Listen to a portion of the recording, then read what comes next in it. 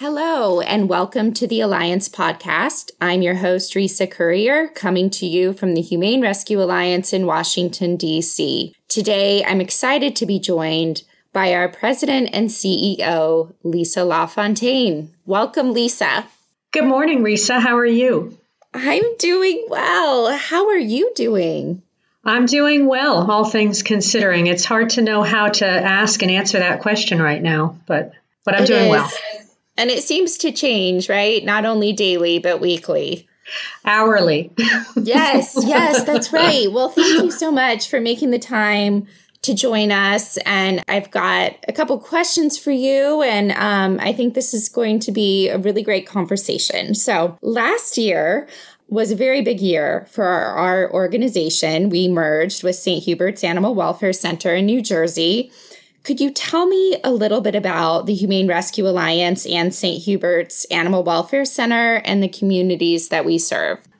So the Humane Rescue Alliance is the umbrella organization, and St. Hubert's is a part of the HRA family now. And we serve our communities in the DC metro region and in New Jersey through a really complete set of programs. I think one of the things I love about this organization is that we care for and serve all animals, whether it's dogs, cats, ferrets, rabbits, snakes, wildlife, farm animals, and we serve through a really broad portfolio of programs. So I like to tell people that we are part police force because we have field services operations in DC and New Jersey.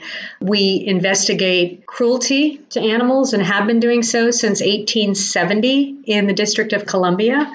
We have animal control contracts with 15 municipalities, the largest being the District of Columbia government, but also animal control throughout northern New Jersey. And we have community programs. We have safety net programs for animals. We do adoption and sheltering.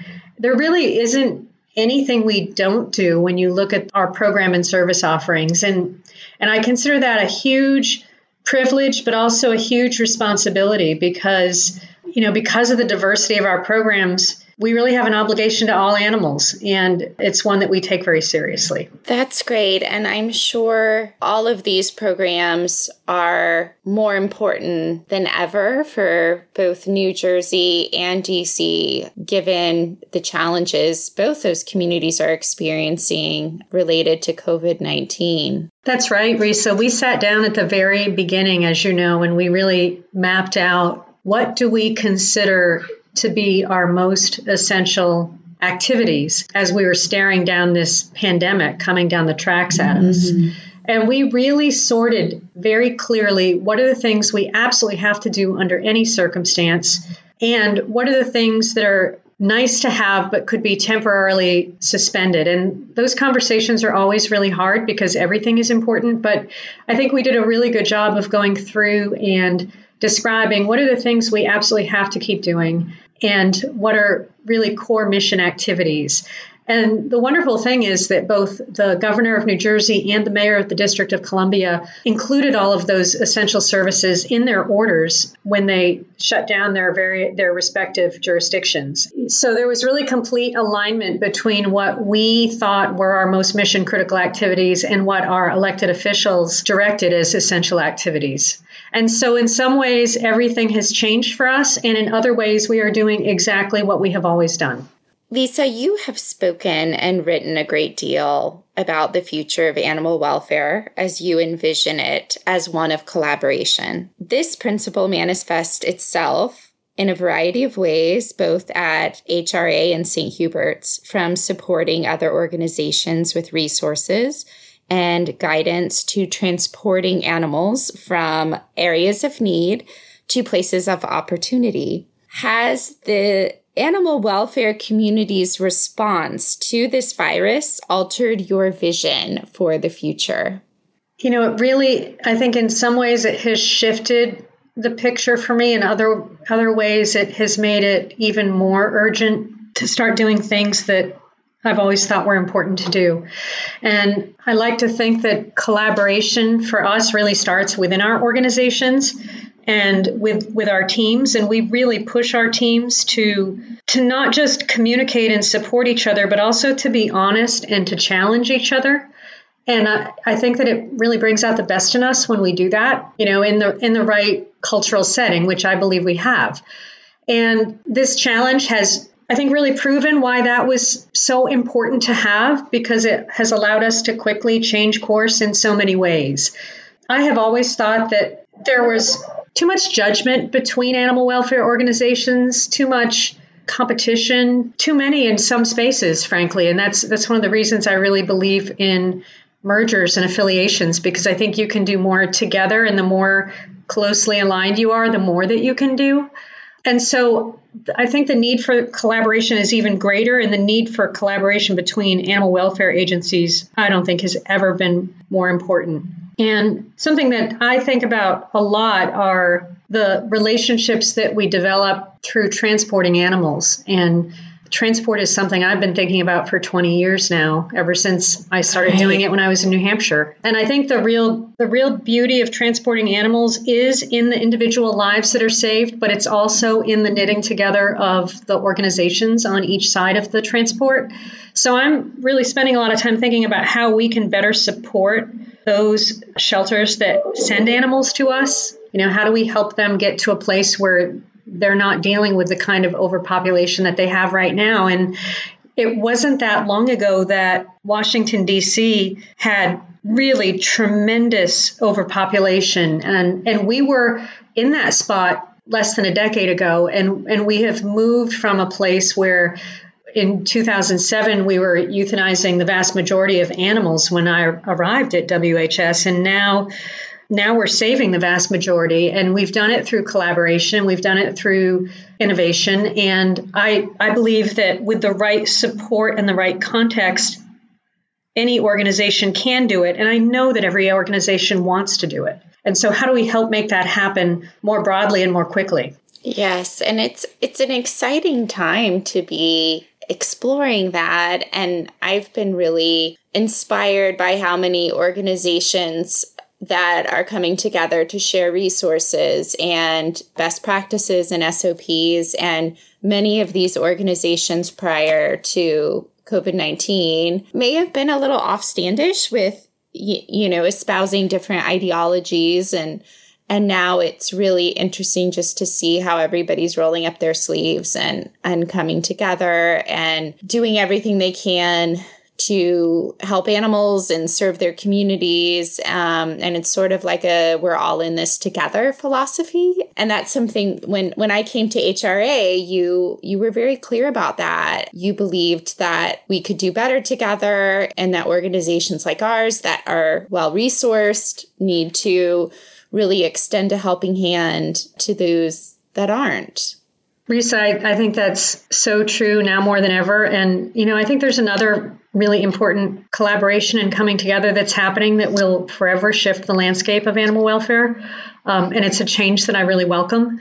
And I think we'll always look at this as an inflection point, much like we looked at Katrina as an inflection point for how people value their animal family members and will do anything to try to save that relationship, even if it means putting their own life at risk. I think the inflection point here is that this is a moment when the communities around us really turned to us, wanting to help, wanting to be a part of what we were doing. And we're seeing in Washington, D.C. and New Jersey, which our communities are really different in these two places.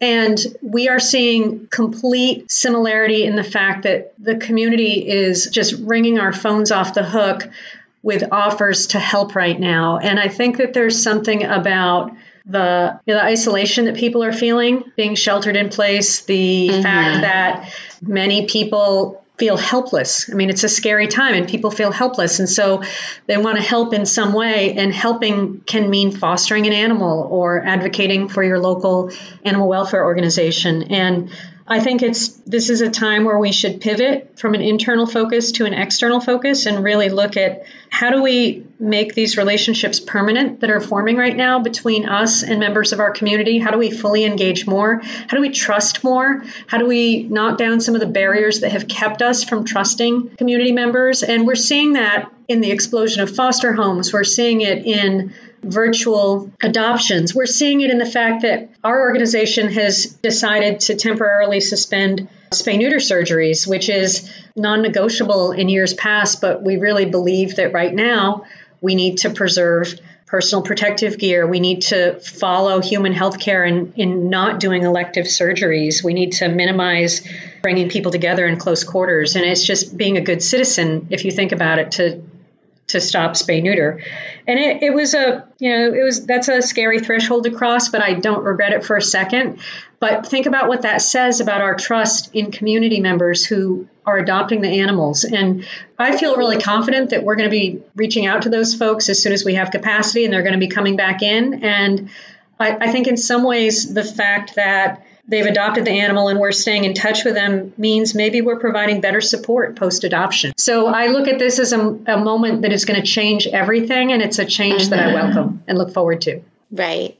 And it is exciting to think about that some of these things that we are developing, like virtual adoptions and moving our adoptable animals into foster in a time of crisis, are things that we could look at keeping around, that this, kind of freeing ourselves to experiment in this way allows us to remove some of those barriers. So it will be interesting to see what stays around and what organizations end up adopting in the long term following this situation. So, well, you mentioned something earlier about how HRA and St. Hubert's were able to really pivot and make the changes necessary to respond to COVID-19 because of the healthy culture in place. So I want to ask you about culture. HRA invests a lot of resources and time in building a healthy culture.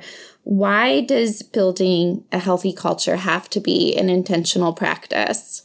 Well, I think that it needs to be intentional because you're going to have a culture, whether you build one or not.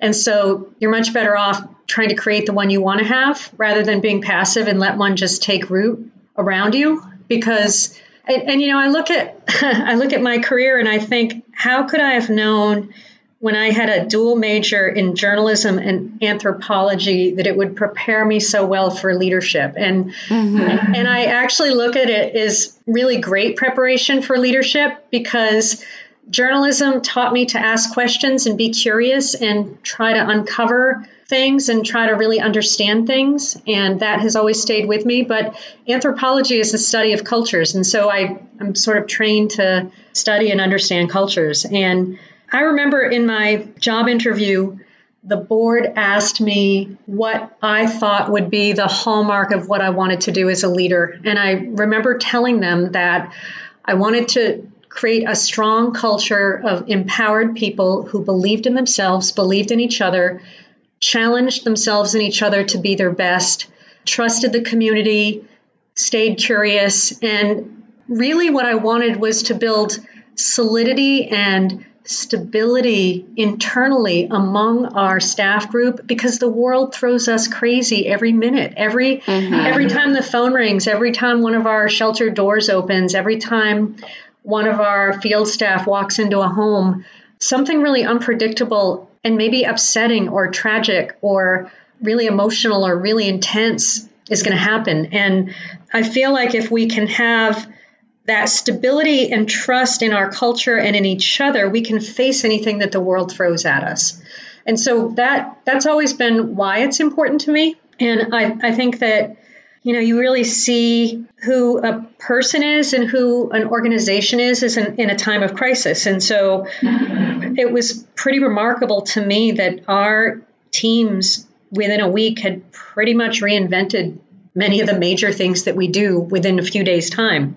And I credit the strong culture for that, because people were already predisposed to trust each other, to dig deeper, to challenge, to ask.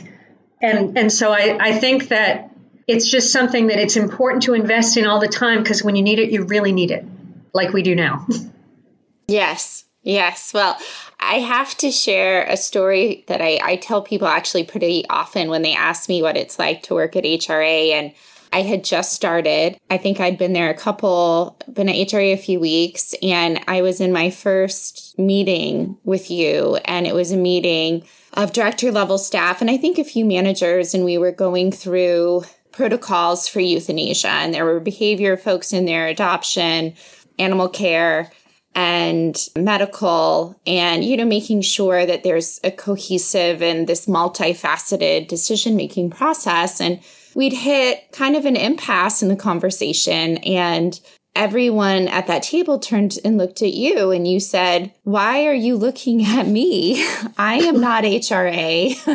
You are HRA, and you can make this decision." And it was just like, I think my jaw hit the table because, I had come from a very hierarchical organization and then moving into HRA where you're empowering managers and directors to make some of the most difficult decisions that an organization can make and work together to make those decisions, and that you trusted them and you trusted their ability to collaborate, to come to the right decision, was really an eye-opening experience for me. And that really set the tone for me on what this culture looks like. I remember that, Reasa. Thank you. Thank you for noticing and remembering it too. I think that one of the, people ask me about leadership challenges a lot, and our industry and our movement is really unique because we bring together a group of people who love animals and want to advocate for them and want the best for them and are way further down the continuum of loving animals and cherishing them than most people. And yet we have to see the worst things people do and the worst things that happen to them. And it's easy to feel powerless in the face of that. So I try to be really intentional about helping people feel powerful and helping teams feel powerful, because I think the only way that you can really deal with that dichotomy over a career is to feel powerful in the face of it. And, not just to look at the fact that you've just picked up this animal that's been abused, but to quickly pivot to, I get to find her a permanent home where this will never happen to her again, or I get to be the one to take this dog off a chain that he will never be on again. And I think it's really important that people can make that emotional pivot so they feel powerful. I think it makes them better advocates for animals. And it certainly, I think, helps with their own well-being as well. Absolutely. And it's been great to see how in this time, a lot of these entrepreneurial and innovative ideas that are coming to the table for how to adjust our operations and programs to meet the needs of our community are coming from all levels of our staff. And a lot of them are being adopted, and that's pretty amazing. So I want to ask you about many of the services that HRA and St. Hubert's are continuing to provide. So that includes adoptions, fostering, field services. How are these services still being provided in light of COVID-19? Many other organizations have had to stop or curtail most of these services. So how is HRA and St. Hubert's still able to be out there and supporting the public in this way? We have the privilege and responsibility of field services in Washington, D.C. and in New Jersey. And we gave a lot of thought to what that would mean in this time. And I think we really identified three challenges. One is, how do we keep our officers and our teams safe? And, you're always thinking about that with field staff, is how to keep them safe. And this took on a different personality because it was virus born. And so we thought we made sure that they had the right equipment very early on. We made sure that we talked to them about social distancing, and is it possible for people to bring an animal out instead of to go into a home, and just looking at every opportunity for physical contact between people. And is there something, a different practice we could put in place to minimize that? So I think making sure that they could be as safe as possible. One thing that we're really concerned about is, are there things that aren't being reported to us right now that normally would be reported to us because people aren't out and about as much, so they're not as likely to see the injured wild animal in the woods or the stray cat. And so just thinking about how can we get messaging out to our communities so that our field officers can still do the same things they do and support the most and rescue the most vulnerable animals. And then I think the other thing that we have really thought about is how can we take a load off our governments and municipalities? Our elected officials are worrying about so much in terms of keeping the totality of their community safe. And we knew that we could say, don't worry, we've got this part. And so we're really proud of that. And we're really proud that our officers are such professionals that they can hold up such an important pillar in our communities. And, in terms of our staff and our shelters, we take in stray animals, we adopt out animals, we take in owner surrenders. And so we thought about, again, how do we keep our staff safe? And the best way we could determine that is to break people into teams where they were based at just one facility. And in DC, we have 3 distinct facilities. In New Jersey, we have 3 distinct facilities. And in normal times, we move seamlessly between all of those. But well beyond any shelter, or well before any shelter in place mandates were put in place, we assigned each staff member to a facility and we minimized movement back and forth so that we could at least keep teams safe and keep teams from exposing each other. Mm-hmm. And the other things that we did were, we knew we wanted to empty our shelters out as much as possible. We weren't sure what to expect in terms of COVID-driven surrenders or temporary housing because people got sick and people didn't have a plan for their animals. We've been in this now since the first week of March, so it's going on 6 weeks, and we're just starting now to see some COVID-exposed animals come in. Right now, it's a very small number. We're prepared if it gets bigger. But I'm so glad that we emptied our shelters out because it means so many of our animals are now in foster homes and have been adopted from foster homes. And as I like to say, our community really feels a part of us right now because they are our virtual shelter right now. Right. That's and something you've always said is that the community is really the best shelter. Mm-hmm. So it's great to see how the community has risen up in that way. Well, we're almost out of time, but I do want to just ask you one more question. So many organizations around the country are facing really difficult situations right now, from laying off staff to cutting programs. Do you have any guidance for those organizational leaders going through such a difficult time, particularly when the future remains so uncertain?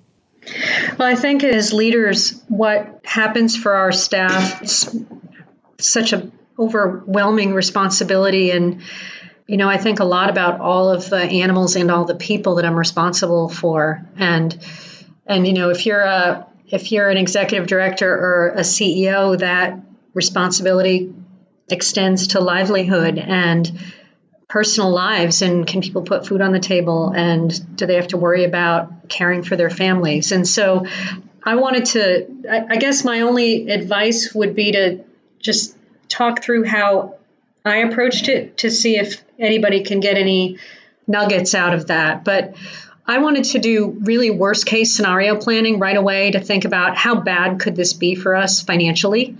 And so together with our CFO and our leadership team, we looked at a scenario where we have no more earned income coming in for the rest of our fiscal year, which for us was from the time in early March when we were looking at this through the end of September. And that means no training classes for the public, no vaccine clinics and wellness clinics, no humane ed camps. I mean, it really meant shutting down any source of earned income we have. And we also made some assumptions that philanthropy might go down because we weren't sure of how people would respond to unemployment and the really scary headlines in the economic world around us. And for us, that was a $3 million gap. And that's a big gap, and no organization can really take that on. And so we started looking at, okay, what can we do about it under the umbrella of preserving essential services, preserving jobs, and doing the important work that needed to be done. And we identified a lot of cost savings, almost $750,000 in just not buying things that we planned to buy, not doing trainings, just anything that was at all extra, anything that was at all extra. And we have a real spending freeze in place where our CFO is literally reviewing any expenditure over $50. And while that may seem draconian, it's all done in the spirit of cutting costs, not people. The other thing we did is we put a hiring freeze in place. So we're only hiring for essential positions and for fundraising positions or positions that generate revenue. And we're trying to reallocate people internally into essential positions that open up. The other thing that we were lucky that we had built up some reserves over the years. And so together with our board, we agreed that we would spend during this time a portion of our reserves to keep our activities going. And then the final piece, we have an amazing board of directors, and they stepped forward with a $350,000 challenge to our donors, which is going out in the next week. And so if that's successful, which I think it will be, that'll bring in $700,000 that we weren't otherwise expecting. So it's really been a multifaceted approach. And I think if people can take any part of that could really help out. I think the other thing I would say to people, though, who are in leadership positions is, I know if you're anything like me, you're getting new information in by the hour. You're probably making more decisions than you've ever made in your life in a given day. Sometimes you're reversing decisions that you made earlier in the day. But I'm sure that, like me, you're doing your best. You're doing your best with every decision and at every moment. And so I would just tell people to be forgiving of themselves and to remind themselves that they're doing their best, and also remind themselves that there's a whole group of leaders of animal welfare organizations who are in your shoes, even if you're not seeing them, who are making those tough decisions and doing it with the information they have and in the best spirit. So I think just self-kindness, forgiveness, and reaching out to other leaders and not getting isolated, because it helps to know that everybody's in the same boat. Yes, it does. And I think for everyone in it, it's not even just a localized or country related. It is globally. There is some security and in thinking about that everyone around the world is struggling through changing facts and an evolving situation. So, well, thank you so much, Lisa. This has been wonderful. I really appreciate your time. And for those of you who are listening, please remember to subscribe to our podcast so you can get weekly updates with new speakers. And please feel free to drop us a line. Let us know what you think.